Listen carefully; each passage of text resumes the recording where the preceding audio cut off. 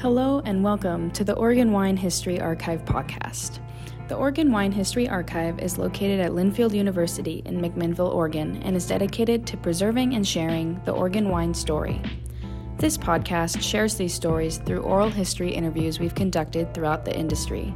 Please enjoy today's episode.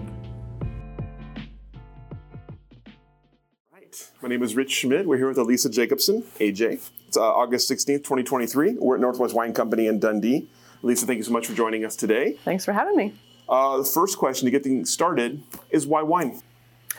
Ooh, why wine? Because I love the fact that you can take something from agriculture, you can take something from the vineyard, grapes, and turn it into a product that you can enjoy every year. So it's kind of just this time capsule of each vintage. So I love that part of it, just that quick, like, this is what happened in the vineyard this year. Let's talk about life before wine for you a little bit. Life before wine. Where you were born and raised in your early life. Yeah, so my first year making wine, I was 19, so I actually couldn't drink wine. So it didn't come from my winemaking background. It didn't come from my love of wine. It was really my passion for agriculture and for the grape growing side of it. So I grew up in a farming town. I raised lambs and hogs and did the 4-H and went to the county fairs, and I really enjoyed since I grew up in Northern California, I really enjoyed how big agriculture, like what a big industry it was in California. But I love growing up around it. I ran through the cornfields as a kid, and it just has like fun memories. And I know that all of that corn, I grew up in Brentwood, home of the Corn Fest, and so I know that all of that it turns into food. It's like, now we see Brentwood corn on restaurant menus because they really promoted themselves as being like good, local, organic, sustainable, which wasn't a thing when I was a kid, but it was something I was always thinking about. How can we do, I grew up around the crop dusters that were like dusting the fields right next door to where I was living. And you're thinking like, all that spray is getting on us and our house and our animals and our chickens and, whatever we're eating. And you just, as a kid, like, that doesn't seem right, but I don't know why or how. And I think all those kind of influences took me in the direction of, okay, agriculture is very important for California. I love the fact that it's so pure and we grow our own food and we eat it, and it's kind of just like the human cycle.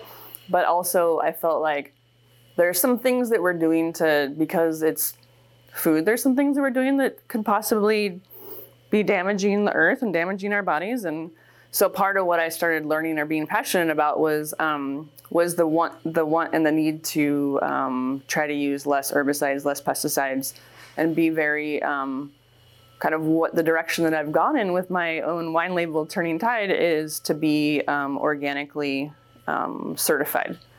And even up here in Oregon, there's not as much, there's not as many people doing like the certifications, but they are doing like Oregon Live, and they're farming in these like better ways. And I think that's super important. So kind of all goes back around to a little bit of a soapbox I get on about talking about being more sustainable and living and farming in more of a sustainable and organic way. So kind of a combination of all those things. And I feel like I can use my wine label, Turning Tide, to talk about some of those things that are important to me. So what prompted you to start down the wine path? So I went to school at UC Davis, and I was taking a bunch of agriculture classes. I worked in the hog barn at 8 a.m. and all my friends were like, "You're crazy. You're leaving the bar at, early because you have to be in the hog barn tomorrow morning." I'm like, "Yep, I'm going." So I was always pretty motivated and dedicated to like my, sort of my passions. And I sort of just felt like this is a direction. I loved the wine industry when the first kind of foot in the door was when I went to a job fair at UC Davis and to try to figure out, okay, which direction do I want to go in? I don't know. I'm 17 when I went to college. I didn't know which direction to go in. But I met a bunch of people that worked in the wine industry, and I ended up getting a job for Harvest at winery in Sonoma County.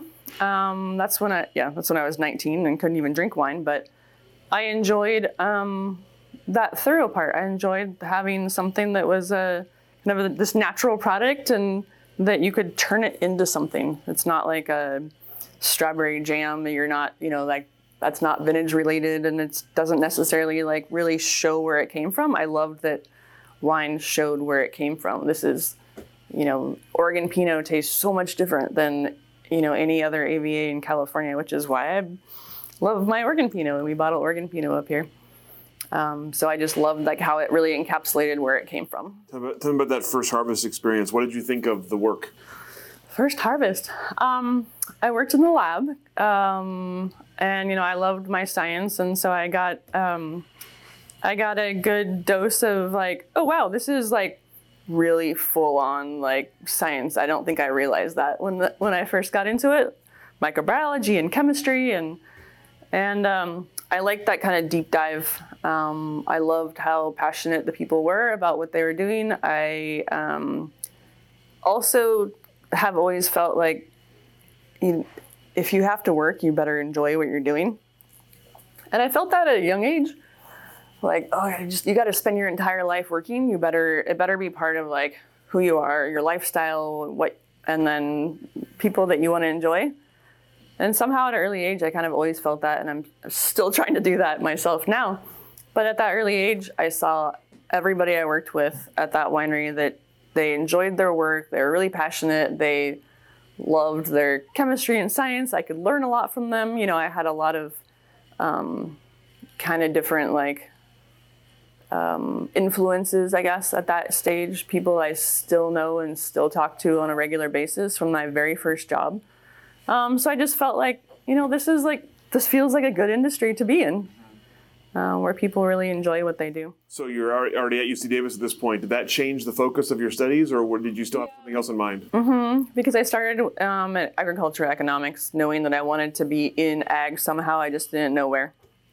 So that job experience definitely showed me this would be a good place to go. Even if I don't end up being a winemaker or being a vineyard manager, which direction I wanted to go in, I knew that it seemed like the industry was pretty well rounded. The science background, like this is pretty cool. I love this stuff. Being able to be outside, not sitting in an office all day, like that was definitely one of my MOs. When you're 19, like you don't know where you're gonna go move after you graduate from college, and it like everywhere where vineyards are grown and where wineries are, they're not bad places to live. So it kind of all just felt like a good lifestyle choice to make at that time, to kind of have that like, or kind of a play on words, but that true north, right? Like, okay, what do I want? Like, I want this like lifestyle, so I'm gonna go this direction and see what happens. And so that was sort of a good decision-making motive at that time, I guess. So what came next for you then? So after I graduated, so I'm a big scuba diver. I've always loved the outdoors. My grandmother taught me how to. My grandmother was one of those like. Actually, both of my grandmothers were very strong, independent females. Like one of them, she came from 3 generations of females going to college, which was unheard of at that time. But then my grandma on the other side, that she taught me how to. She didn't go to college because she had to grow up on a farm, and her mom needed her to work, but she read, and she always was really well, kind of, always wanted to. Keep learning and keep trying to do more and whatnot. And she didn't even know how to swim until she was 65. But she's like, I got to learn how to swim. I grew up in Iowa. Like, there's no lakes out there. So when she moved to California, I'm going to learn how to swim. I'm going to learn how to dive. And so my 65-year-old grandmother like started scuba diving in the coldest ocean in all of like the US and, Northern California, like super cold, whatever. Sharky, dangerous. But she was sort of an inspiration for teaching me how to scuba dive, and then how to enjoy the ocean and enjoy your surroundings and be in the moment and kind of enjoy life. So that experience, just from growing up and camping and whatnot with her, made me like get into scuba diving. So when I was in college, I started learning how to do that. So where did I want to go when I left college? I want to go to Australia, the Great Barrier Reef. So I did a harvest over there, but really just so I could make money and go on the Great Barrier Reef and go diving. So I did that, came back and started working at Joseph Phelps. And the winemaker at the time at Joseph Phelps was Sarah Gott, and her husband was Joel Gott. And I met Joel Gott, who I worked for 20 years, because he was catering, and he was catering our harvest lunches. And he remembered me because I was like the only girl that worked in the cellar. There's no other girls, of course. And I also don't eat meat, and so I eat fish. And so he always remembered, like, I have to bring fish for that girl. So I guess it worked out because I was memorable. And then when Sarah was pregnant with their first baby, they called me up to have lunch, and Joel has restaurants. He owns restaurants. He was a restaurant guy, not really a wine guy. But he loved wine. He had a good palate, but he didn't know wine making. But he was kind of being kind of a winemaker cowboy at the time and trying to like figure it out. And as they were growing and they were going to have their first baby, they called me and said like, hey, come to lunch, let's talk. And he told me at the time, like, this wine label's small. We only make, 500 cases. There's not probably going to be much for you to do in the springtime. So you can come work for us for harvest, like go off, go travel, go scuba diving, whatever, come back, And so I thought like, oh, this is kind of a pretty good thing. Like I get to go work and get 3 months sabbatical in the spring, but those sabbaticals never happened. It became busy instantly. But I think with my personality, like I didn't let it happen either, even though I love traveling and all that. But I also am motivated and, really wanted to kind of take the business and run with it. And so I became the Joel Gott first employee and went from 500 cases to where they are now, floor stacked at Costco.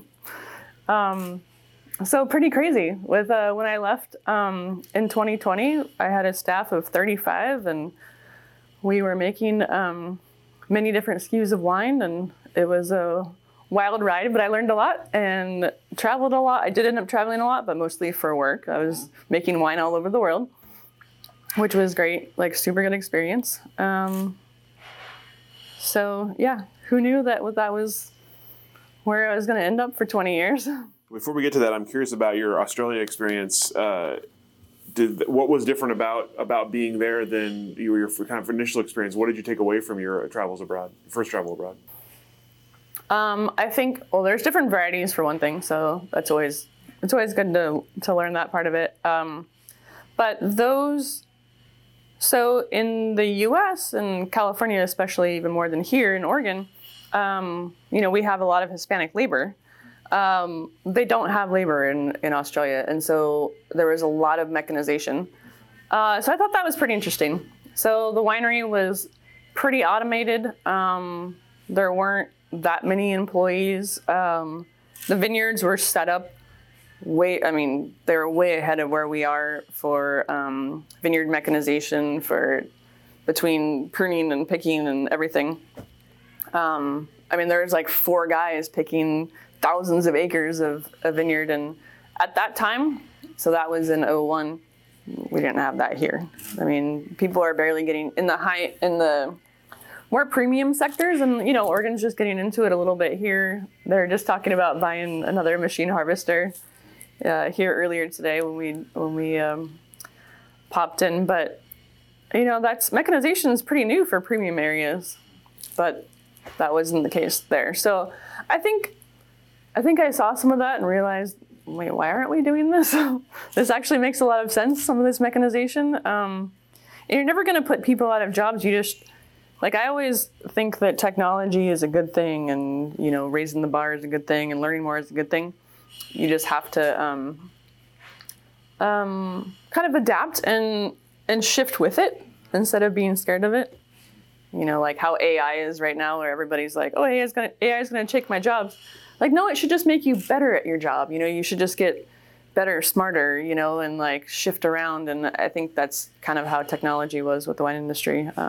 It's a pretty like kind of, I don't know, how would you say it? Like a primitive industry, kind of like it's very, we still want to do things that are very simple, like in Europe, and we feel like technology is almost like a bad thing, but I've never felt that way. So tell me about you obviously mentioned the GOTS, and you starting off as the first employee at what was then a very small brand. So tell me about what your kind of initial role was and what the brand was doing at the time you started. It was based in Napa Valley. We weren't really outside of Napa. Maybe a little bit in Lodi at the time, but we definitely weren't in Southern California on the Central Coast yet.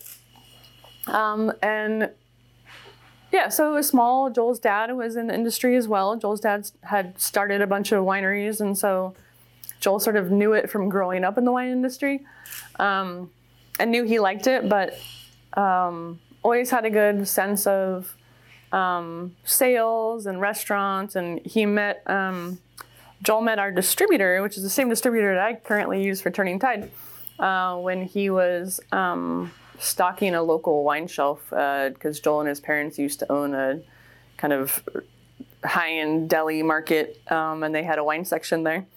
And when he worked there, he met this distributor that I still use today.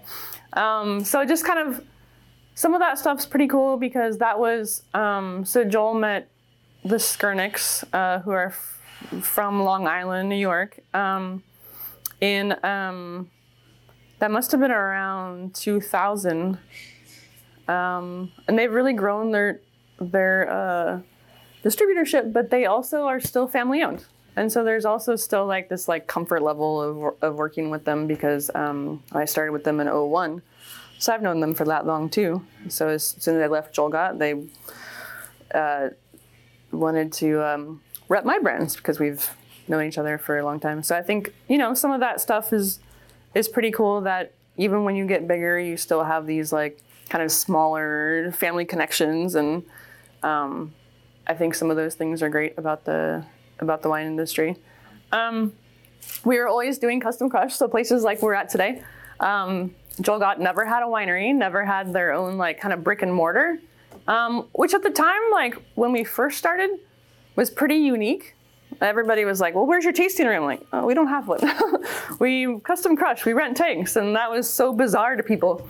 But a lot of people, as we got into the, 10 years later, say, there's a lot of wine brands that are like that. A lot of wine brands that don't have their own kind of brick and mortar, that were just a label and wine and a style. And so I think we were ahead of our times when it came to that.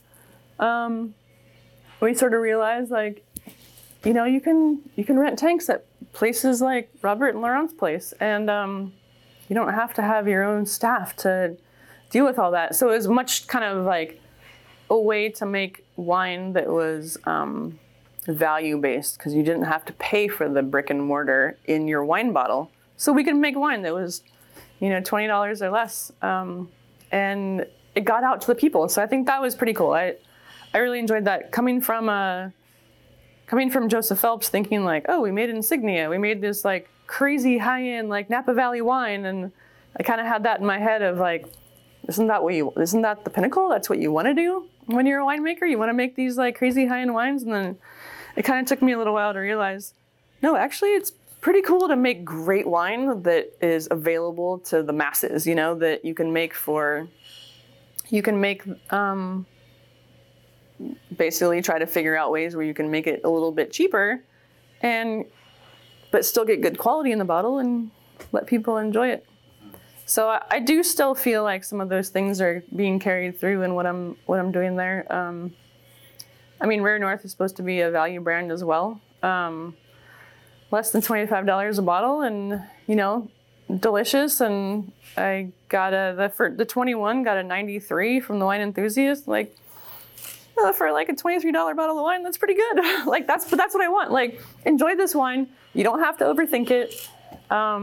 it's just delicious, good, well-made wine, and represents where it came from, and kind of keep it simple. But I got some of those like values from the Joel God experience for sure. Tell me about being there through the growth and seeing the scaling, and how did your role change, and sort of how did you adapt to the brand as it got bigger and bigger? As you grow, I still tried to figure out how to maintain quality, and that was always the challenge of how do you make the same quality of wine at the 2-ton level as the 20-ton, as the 200-ton, as the 20,000 ton. How do you still kind of like hand make that wine at a big scale? That was always a challenge, because there's always going to be people that like push against you and sort of say like, why are you using this? Basically like, why are you putting so much like time and effort into this one tank? It's just going to go into a giant blend. But I always felt like, well, every little piece is important, and we should really be like dialing in our quality and making sure that like every tank matters, basically. So that it was always a challenge, because there's a lot of pieces and logistics, and so I started hiring a team that could watch the day-to-day winemaking, and I taught them so that I could kind of oversee the logistics of making wine in all over California and Oregon and Washington and South America and Spain, and so I definitely needed a team to do that. But that became fun too. It was, as you learn and grow, I think it's fun to like teach other people what you learned. And I never really felt like I had a specific mentor. I learned a lot from a lot of people, and I took it all in. But I tried to like change my approach to try to be like a mentor for other people, since I didn't necessarily feel like I like specifically had that of like exactly what I wanted to do. So, and I think with females in the ag industry, it was challenging. I had to try to figure out like, how do I talk to these like all these male wine growers out there, and I'm this young 20-year-old whatever female, and how do I get them to listen to me, to respect me, to trust me, So I kind of had to figure all that stuff out along the way, which I did, but I also wanted to help like my next generation of my team not have to go through that struggle that I went through. And so I really enjoyed that part of it, kind of like hiring a team. I had a lot of females in my team, and teaching them and showing them like, well, this is what I did. Everybody's going to have a different approach, but this is how an example of like how I figured it out. This is how I got there. So I really changed from day-to-day winemaking to like hiring other people that were doing that, but then managing that staff to, kind of grow and learn. So obviously, when you get into winemaking, I don't think a lot of people get into winemaking for management necessarily. Mm-hmm. So I'm curious about that development for yourself, the evolution of hiring, training, mentoring. Was it something that came naturally to you, or what did you have to kind of learn along the way? I don't know if that ever comes naturally to anybody. And everybody, like, I always laughed whenever I interviewed people that said, like, I want to be a manager. And like, but do you really? Does anybody really want to be a manager? You clearly haven't done it yet. But I took the pieces that I felt like I was weaker in, and I really tried to. I read a lot. I listened to a lot of podcasts. I tried to I drove all over the place, all over California. So audiobooks were like amazing for my car rides up and down 101 and up and down 5 and all the way up here. And so I read and listened and joined a couple. Actually, I was in I was just telling Sean earlier today about the managers roundtable that I was in, that Robert, he helped me get into that roundtable, and it was a lot of other GM type, managers from Oregon. And that kind of stuff's good. Hearing from other people what their experiences are, how did they deal with it? How did they get through these things? But I think that's one of the things that when you get good at what you do, you get promoted to manager, but then like nobody went to college to be a manager. So then all of a sudden you're like in a role that you didn't get trained for. So I just had to try to train myself, I guess. I enjoyed it for a while. At the end, I was definitely ready to like pass the rein off and to kind of get back into more like day-to-day winemaking, which is what I'm doing now again. But I think that was a good time of your career. I mean, I would encourage anybody to do that for a period of time, because I think you learn a lot about yourself and a lot about interactions with people and communication and all those things. You mentioned kind of the globe-trotting nature of your winemaking. Tell me about how that came to be and how you managed making wine in that way, all those different places at the same time. So probably the most memorable, or places I went to the most, was Chile and Argentina. And somebody I still work with, like day one of my Jolgot career, I had to go, I didn't really know what I was getting myself into necessarily. It was just kind of like, oh yeah, come work with us. And day one, Joel tells me like, oh yeah, don't meet me at the office. Like, you're going to Lodi, which, in my mind is like giant, hot winery. Like, where am I going? I'm from Napa Valley. And you're going to go bottle some jugs. Like, wow, I didn't really read the job description very well here. So I'm like, insigniated jug wine. So I went out and I met with Joel's partner, Roger. And the cool thing is, like, Roger and I still work really closely today, and he's helping me sell this wine actually right now. And so it was a great sort of, I've known him for 25 years now, so we work together really closely still. But so they started this wine brand called Three Thieves that was like stealing wine from the rich and giving to the poor. So it was still kind of that like mentality of like, let's make good wine, let's put it in a jug, let's make it fun. And it actually ended up being like being a really cool thing. So through that experience, I actually went with Roger. The next trip we did a few months later was over to Italy, and we packaged Tetra Paks, and that was like we were the first people to actually package wine in a Tetra Pak in the U.S. In South America and Italy, in Europe, Tetra Paks are known for being like kind of like cheap wine. So same thing, we were trying to make like wine that was good. We put like Napa Valley Cab in a jug, and like don't take yourselves too seriously. It's wine, guys. Like, let's have fun with it. So the Tetra Pak was kind of the same thing, and also a Tetra Pak is very like environmentally friendly. It's way more sustainable than glass, and so I like that. I'm like, how can this is actually pretty cool. More recyclable and way less weight as far as shipping around and whatnot. So we kind of started there, but then the Three Thieves turned into also some projects down in South America. So I actually went down there more than Italy. And did a Malbec from Argentina, did Pinot Noir from the coast of Chile, which is very similar to Pinot Noir from the coast of California. So that was really fun, just because everybody makes wine a little bit differently. Everybody has different ideas.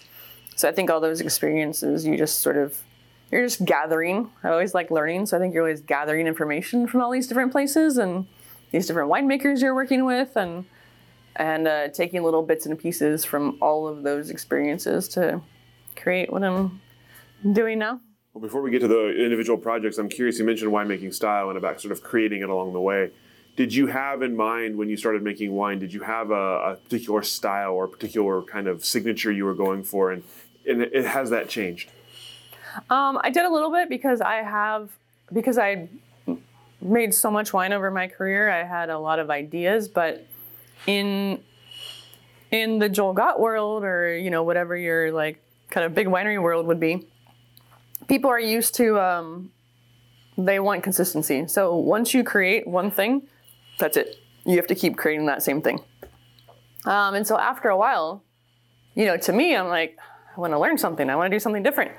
But if you're if you're a Costco brand, people don't look at vintages. They don't know the difference between appellations. So you're really making wine that's very consistent, which is also a challenge in itself. But after a while, I felt like, okay, I have all these ideas of what I want to do, and I need a venue to do them. And so what I wanted to go for was, Joel Gott was always balanced and always kind of on the lower in alcohol side, I would say. But what I'm doing is lower in alcohol even. Finding places that are vineyards that are more cooler climate, so I can pick at lower bricks, lower sugar, meaning I can get lower alcohol in the final product. And so I really like focused on those styles being able to come from the Central Coast where it's cooler in California, and then Oregon for Pinot and soon to be Pinot Gris. I really felt like the climates in those two areas fit the style I wanted, so lower in alcohol and being able to get ripeness at these like maturities, being able to get maturity at lower sugar levels, so you can get lower alcohol. Good bright acid. I also wanted to make sure that all the wines, like Rare North is all live certified. I wanted to make sure like the California wines were organic and or like SIP certified, which is like their version of live. And then I've kind of evolved even to be that most of my Turning Tide wines I have in California now are organically certified. So that would be the evolution, I would say, is the style is still similar, kind of that no sugar, lower alcohol, not big fruit bomb, some savoriness too, kind of the balanced style, but also the way that it's farmed. And then just continuing to push the growers and to push more certification and more sustainable practices.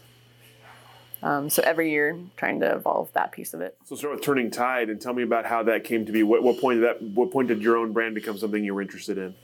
Turning Tide actually started in Oregon because a lot of people up here do farm in the philosophy that I was interested in. California loves their Roundup. They love their Monsanto.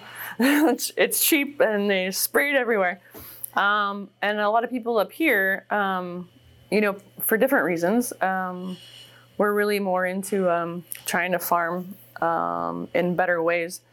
And there was this vineyard that I was buying in Eola Amity. I was buying it for Joel Gott, but it was going to this big blend. And the fruit was so good. The grower was awesome. They were farming it in an organic manner, not certified. But they were farming it in an organic manner. And I thought, like, this fruit is amazing. Like, I want to try to make it in my style and keep it separate and see how that looks. So actually Oregon was my first, 2017 was my first Oregon Pinot that I did. And I still do it, that same vineyard to this day. That's a small, like 100 case lot. It's fun, like more premium, and I still wanted to kind of continue that, but because it's a single vineyard, I can't really grow it, which is why I turned into Rare North, so I could have two kind of Oregon wines. One's a single vineyard, and then one that shows off like Willamette Valley, because I feel like Rare North really shows like this is Willamette Valley. This is like all the pieces. There's like the sort of like fruitier Chehala Mountain in there. There's this vineyard. I manage a vineyard down in the new Mount Pisgah AVA. Super cool climate down there, like good body, good structure. There's some of that in there. So I feel like all those pieces are kind of coming together in Rare North to really show off like this is a true Willamette Valley blend. Where my Turning Tide Eola Amity like feels like Eola Amity. So I think that's like a fun differentiation between those two. But yeah, so Turning Tide started in Oregon. What's different about making your own wine? I get to define my style. Also, I think, for me, packaging, I didn't really know that part very well, and marketing and whatnot, but, Sean's helped me with that too. So I think that's that's just a part where I've had to like flex and stretch to, okay, what does that look like? What do people want? What do people want to see on the label? So that's different. But yeah, being able to have my own style and being able to just work with people I want to work with.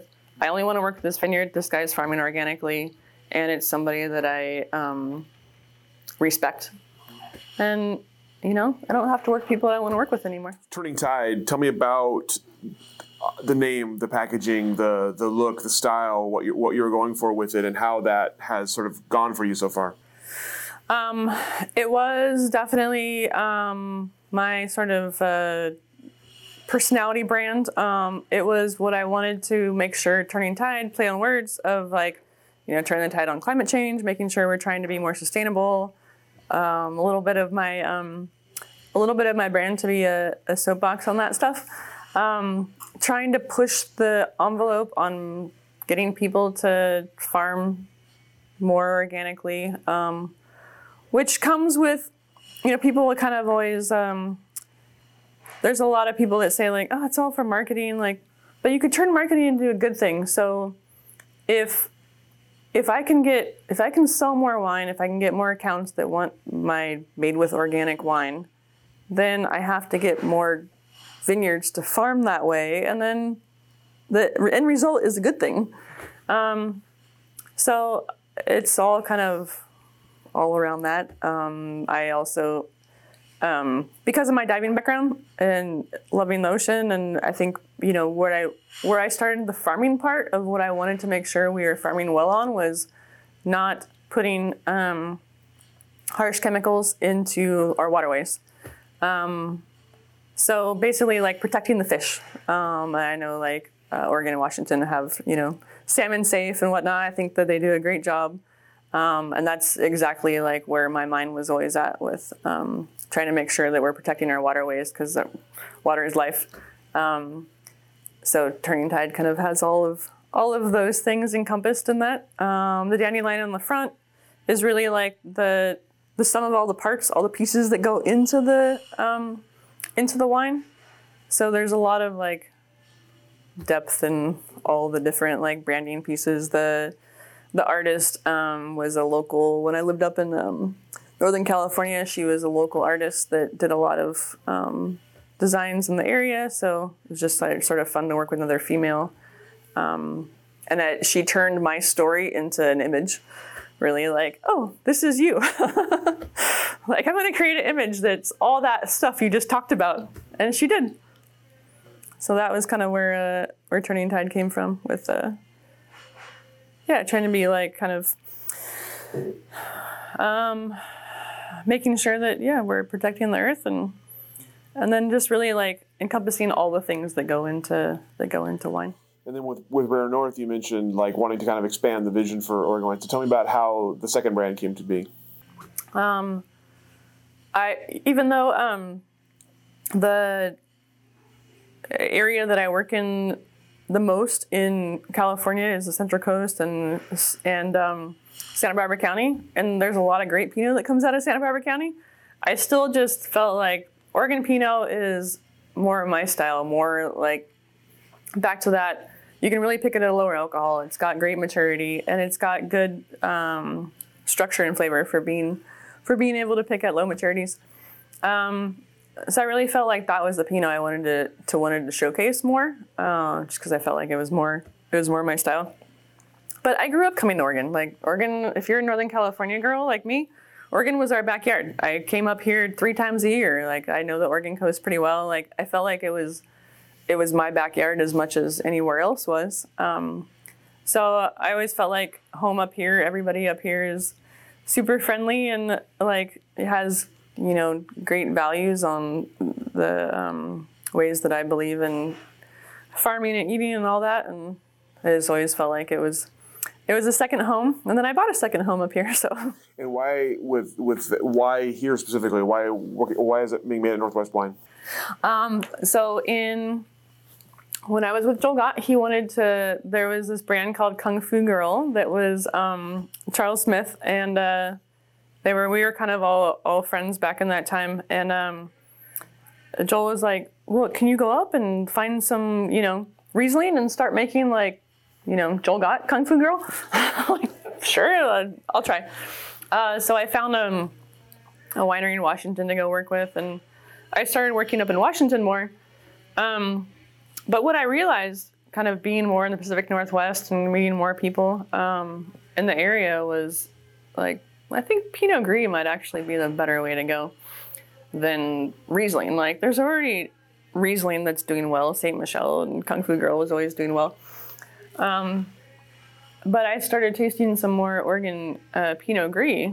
Like, well, why don't we try to be unique and do something a little different that's also delicious?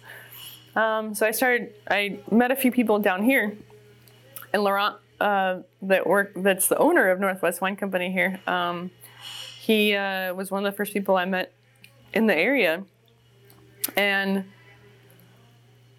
Oregon being, still being pretty small and still being a lot of like DTC and tasting rooms, Laurent was a little bit bigger minded and always felt like, hey, if we can get more people selling Oregon wines around the country, it's better for everybody. Like, the rising tide. So sure, let's bring you in. Like, you have this idea, your boss has this idea of trying to, like, you have some good national distribution and we can bottle some Pinot and Pinot Gris for you. Like, let's do it. Let's get Oregon out there more. And that was back when, Oregon's done a great job to market themselves, but in 2008, when I first started coming here, it wasn't like really on the map yet. So I think, I think that's kind of why I bonded with Laurent and his staff here more, is because they just sort of felt like, we're going to get Oregon on the map. We really think that this is the place to be. And we want to show everybody in the U.S. how amazing Oregon wines are. So we kind of all have that same mentality of like, it's not a bad thing to sell wines across the United States. Let's go. Let's get Oregon out there. So yeah, we always kind of have the same mentality, I guess. You mentioned a desire to get back to kind of the hands-on winemaking with these brands after the career Joel got. So tell me about, has anything surprised you about getting back into this kind of winemaking after being in at that level for so long? I had to remember all my math, all of my equations, all of my surprising. I think I probably knew it was good for me to start going back to the basics again and figuring out like why I wanted to do certain things, or why I wanted to. All of my wines are vegan friendly, for example. There's a lot of products that are more animal based that I don't use, and I think some of those things I kind of had to get back in to realize, wait, what are we adding to this wine? Because I wasn't on the day-to-day staff anymore. So I think just getting back to the basics was a good thing, and kind of reassessing winemaking style and the whys and all the little details. I'm curious about, obviously you've been making wine in California and making wine in Oregon. Smoke impact has obviously become much more of a thing that you have to deal with on an annual basis. Tell me about your kind of work with that and how your style has come to kind of handle that challenge. Well, I could talk for hours on that. In 2008 was our first big year of fires in California. And because with Joel Gott, I was making wines from all over California, all over the world. And so I had experience with smoke impacts and knew it wasn't a good thing. I knew a little bit went a long way. And then 2017 was our next big fire event. And that's when I was living in Sonoma County. That's when Santa Rosa, the Kmart, burned down. Santa Rosa basically burned down the, places, Atlas Peak. So that was our first real big experience where it came back to us. And then there was a fire every year after that. 17, 18, 19, 20, obviously the entire, Oregon and California were on fire in 20. So in 2018, because I had experience in 2017, I realized a lot of people just thought we'll just pick this stuff and it'll be fine. And I tried to say no, we should do some testing. It's not going to be fine necessarily. And I realized just a lot of people didn't know what they were getting themselves into. So because of my experience working up here and working in Washington, I had a lot of contacts. And so I tried to bring people together saying like, you know what, California, Oregon, and Washington have the same problems. There's only one smoke research professor in each state. We should all try to work on this stuff together. And so I made some phone calls, and we started the West Coast Smoke Exposure Task Force from that. And so it's a group of the wine grape growers and winery associations from Washington, Oregon, and California now. And we've been able to get money through the USDA, ARS, which is the Agricultural Research Service, to get money to those 3 professors to try to help with smoke exposure research. We also supported their SCRI grant, the Specialty Crop Research Initiative grants that Oregon State, Elizabeth Tomasino at Oregon State was the main driver of that, but Anita Olba-Holster and then Tom Collins from Washington were, on that grant as well, and our committee supported them, and they had to have a bunch of meetings to make sure they could get kind of industry on the same page on what industry needed for smoke exposure. So we helped support them in all that, and we also helped support their getting that information out to the industry. And so we hold what we call a smoke summit every summer. That's virtual. We work with the USDA ARS and all of their smoke exposure researchers too, to make sure that we're all kind of on the same page and we're not overlapping too much and everybody knows what the other people are doing. Because with like anything, communication is really hard. And so what our task force is trying to do is make sure everybody's communicating. So that's been it's been successful for sure, as far as that goes. I'm also the co-chair of the Unified Grape and Wine Symposium in California. And so part of what we put on, I think it's 30 sessions, educational sessions in California in January. But one of them, again, is going to be obviously on, current smoke exposure. So it's part of trying to get that information back out to the industry. So not only supporting the researchers, but then making sure that information is getting back out to the industry. With the smoke and fires becoming more of an annual challenge, have you seen progress made that makes you optimistic about the future of sort of how the wine industry will be able to handle it? I think there is some good research. I personally have moved to the central coast of California where there's less forest, so there's less things to burn. So I did make my own personal shift because I was getting really frustrated with having to make wine in areas that burned every year. But, that's not necessarily... So I think there probably is a combination of maybe some of these areas aren't as sustainable to work in every year. Maybe vineyards can't be next to big forests because they burn. And we're even having issues with controlled burns. So they're doing more controlled burns now, which is great. But don't do controlled burns when there's grapes on the vines, right, guys? And so we're still part of the task force, and we're working with some of those outside industries to make sure that there's communication on that too. If you're going to do a controlled burn, let's talk about it and make sure that burn is before grapes are set in the vineyards. So I think there's a combination of that. And then the science is getting better for sure.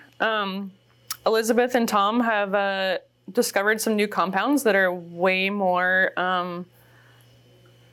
sensory driven as far as they seem to be more of that these are the compounds that really give that smoke effect. And so you can't make a solution until you know what the problem is. And we didn't even know what the problem was as far as the compounds. So Elizabeth and Tom have really made strides moving forward to figure out more of what the compounds are. So yeah, just research takes time. And we only have one harvest a year, so that's challenging. Oh, the kind of cool thing about the USDA is they have what they're doing is they have some grapevines where they can harvest multiple times a year in these controlled greenhouses. So we are trying to do, be able to do a few harvests in 1 year to still be able to do research, not just one time a year. So yeah, I think there's some cool stuff happening for sure. So tell me about your new place in the Central Coast. What attracted you to that region, and what have you done there so far? The lack of fires. I like the cool climate. I like that the wines that come out of there we can get ripe at that lower bricks. I love that. I love being close to the ocean and being closer to I always wanted to live by the ocean. So that obviously appealed to me. And I'm renting a winery that is in Santa Ynez that's kind of old, like Spanish Mission style winery. The grower, the owner of the winery, is farming everything in kind of an organic, regenerative style. So it, sort of matched my my ethos there too. So it was a pretty just fun opportunity. I think it's one of those areas, kind of like what I saw in Oregon too. Napa and Sonoma, everybody knows those places, but I was looking for, kind of the newer frontiers, the places that weren't really totally on the map yet, where you could buy inexpensive, economical fruit that was really good and still be able to make those good wines at a good price. Napa and Sonoma are just, that's where I did most of my career, and it's just so expensive there. You can't buy inexpensive grapes. And I didn't want to make a $100 bottle of Cabernet. So you have a winery project in the Central Coast, you have a winery project up here, you have a vineyard you're managing. How do you balance it all? How do you spread yourself among the different projects you work on? I'm not sure. I don't know. Yeah, I'm going fly fishing next week. I don't know. Yeah, I think work hard, play hard. I've always been in that mentality. Work, get all your stuff done, and then go have fun. Stay busy. Staying busy is fun. Interacting with people. Yeah, I own 2 vineyards down in the Central Coast too. And yeah, I mentioned the other committees that I'm on as well. So Oregon Wine Council, I'm on the board of that too. There's a few things going on. I don't know. You just sort of do it. Oh, is there a Zoom meeting right now? Oops, okay. I'm going. Just sort of do it. Work hard, play hard. I feel even more honored that I got an hour of your time today. This is very exciting. We're bottling, so we're multitasking. It's true. It's true. So you mentioned that you felt kind of Oregon was a second home as you grew up. Tell me about the Oregon wine industry specifically. As you started to become aware of it, what were your initial impressions of it? The industry, the wines being made and the people making them? I thought that there was a purity to it, that California was, further ahead in technology and winemaking and sales and, more on the map kind of thing. But I felt like there was a real purity to how people were making wine here and how they were farming here. And California was ahead, but ahead how they were, spraying lots of Roundup everywhere. And Oregon wasn't quite there yet. There wasn't as many big vineyards. They didn't have to do that yet. And so I think there was a lot of kind of simple ways that were good ways of farming. And now that Oregon is growing, I think they're kind of in the same boat of trying to figure out, how do we grow and maintain quality. And I felt like I did that, 10 years ago in my career, but I see that happening here now more, more vineyards, bigger wineries, more growth, which I think is a good thing, but they're in that same boat right now, I think, of trying to figure out how do we still maintain our quality and make more wine. But I think that's a normal struggle of growth. What does the Oregon wine industry look like to you now, and where do you think it's going next? There's been a lot of consolidation. I do wish there were more. I've always been into that family-owned brand and the family-owned, industries, and really, really Laurent and Robert still do that for the most part here too. But there has been a lot of consolidation and people realizing that Oregon's great quality, and they, you know, like my Oregon brands do really well on the East Coast. I think that, you know, East Coast wine buyers recognize the quality. I mean, California is a little harder to sell Oregon wine in because there's so many, you know, California is loyal to California, but I think a lot of people realize the quality here. I think it will continue to grow. I mean, it seems like there's a big demand for Oregon Pinot, and there's not much here. I think that's the biggest challenge they have is just the amount of vineyards here. There's just not that many vineyards. There's not that much products. So we'll see where that goes. I think there's always going to be a supply-demand issue here because it is smaller. And I'm curious, obviously, you talked about some of the things you're interested in outside of wine. Tell me about what kind of other passions and hobbies outside of wine that keep you occupied. I do love my diving. I go around the world scuba diving and hanging out with the fish. Just kind of being in the ocean, paddleboarding. You know, I love being around the ocean for all that. I do just kind of in my personal time. I love to garden and, you know, create. It's kind of like the wine thing. You create something out of your garden. Like my vineyard down in Santa Ynez has this giant quince tree on it, and so, you know, I get excited every year when I'm like, ooh, I can go make quince jam out of that. So I love that sort of stuff, and playing around with that in my free time. Your ample free time. Mm-hmm. So much. Well, with that, what comes next for you? What are you looking ahead to on the horizon? Any other projects, personal, professional things you're excited about? I just tried some sparkling wine that I made up here that hasn't been disgorged yet, but it came from Laurent's Vineyard Highlands, which is live certified, and then Robert here, his vineyard that is on his house is a Pinot Blanc. So Pinot Blanc, Chardonnay, and Pinot Noir. So that'll be fun to have some sparkling wine out. Yeah, I think growing, I just partnered with a new company, same Roger guy that sent me over to Italy to help him package Tetra Paks from when I was 22.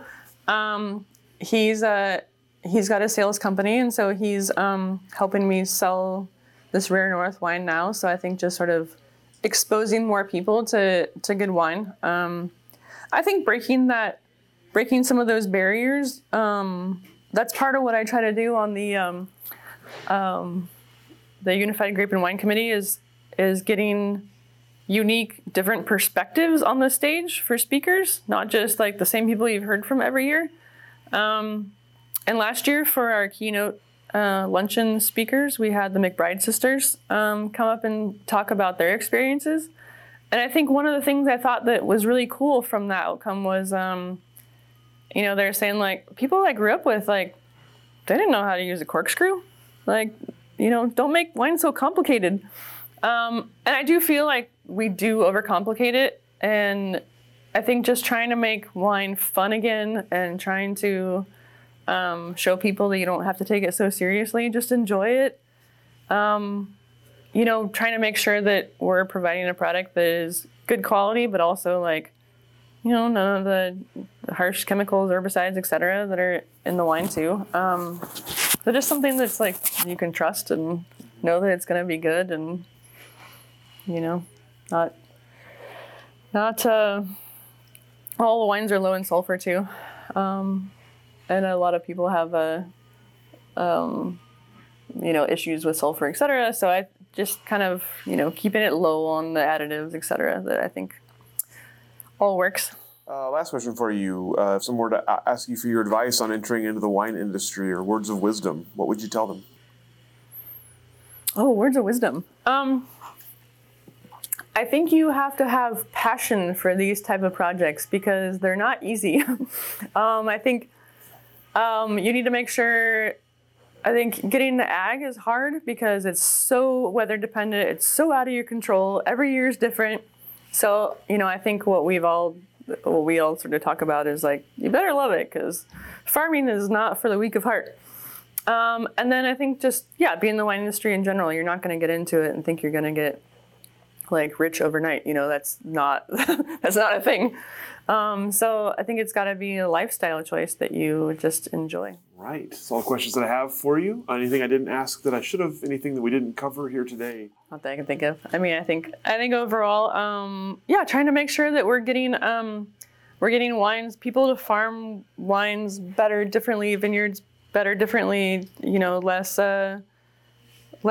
herbicides, less harsh chemicals, and all trying to make sure that it's not like we're talking about kale. It's still wine. It's not a superfood, but we still want to make sure that we're treating our bodies well as far as like what we're putting in them, and then how we're treating the planet as well. And just enjoy it and not take it too seriously and have fun. Perfect. Well, thank you so much for your time. Thank you. Sharing your story with us. And thank you, girls. Making yourself available today, and go ahead and let you off the hook.